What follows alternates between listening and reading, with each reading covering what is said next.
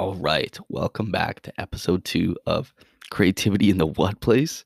This is still my working title. I'm here 10 minutes later. Still haven't thought of anything yet, but I'm hoping to get there in the next 2 episodes, give or take. Um, so I'm going to break down the next 4 principles of creativity in the workplace. So we're going to break down leverage strengths and opportunities. We're going to break down how imagination powers creativity, capture and manage all your ideas, and mind mapping enhances creativity. So, starting off with leveraging your strengths and opportunities. This one I think is pretty essential for people and businesses alike. If you've ever heard of a SWOT analysis, this is pretty much the application of it. So, it's your strengths, your weaknesses internally, and then your opportunities and your threats externally. Pretty straightforward in that sense. And there's also a way that we can apply this externally. So, talking about your opportunities and your threats, this opportunity can help me advance, grow, and become a better employee. But a threat is that I might be limited by resources. So, I might not have the available time at work. I might not have the budget. There's so many different factors that can go into these limited resources. But while I can become a great employee, I'm limited to a number of tasks or resources, essentially. A way that I can use this opportunity of supportive managers to leverage this threat of low resources is I can approach work tasks from a different or creative way. If I've been doing something the same for 6 years, I can try a new way that might be a way that is just experimental, but my managers are going to support me through it because my managers in the end they're supportive and they're going to encourage me to try out new things. So in the end, it's really just a balancing act between those opportunities and your threats. You might not be able to fully overcome your threat, but you can use your opportunities that you have to your advantage.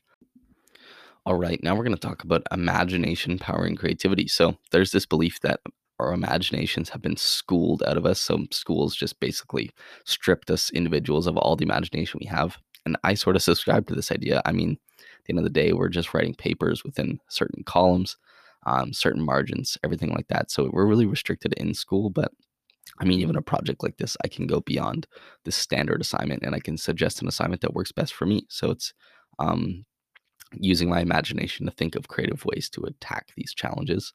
Um, we need to really fuel our imagination constantly so it'll continue to give us new ideas and points of view. This is not only required to generate ideas in the initial stages of the creative process. Imagination actually powers all the steps in the creative process. So our imaginations are fueled through sharing, conversing, and collaborating with others. You can actually use the arts to fuel your imagination as well. So you could listen to music, read poetry, play games, solve puzzles, basically whatever works best for you. You can use the arts to fuel your imagination. So for me, it might be watching a movie, reading a book, even just doodling is a good way to do that as well. So and I think magazines as well are a good one for me that fuel my imagination as I can kind of look at the layout and I can look at the different photos or stories or everything of that sort to give me ideas for my own creative tasks. So using your imagination to power creativity is super easy. And I think everyone can do it as long as we're not bogged down by this, imagination being schooled at. All right, next up we have capture and manage all ideas. So this one is actually pretty straightforward. But do you ever just come up with ideas in the shower or just in the middle of the night when you're laying there at 4 in the morning? That happens to me all the time. But sometimes you wake up or you get out of the shower and you're like, what was I talking about again? So it's actually really a strategic idea to write down and manage these ideas. So if you're going to use like a notepad or even sticky notes or something to write down or even to capture your ideas. So for me, I use voice memos.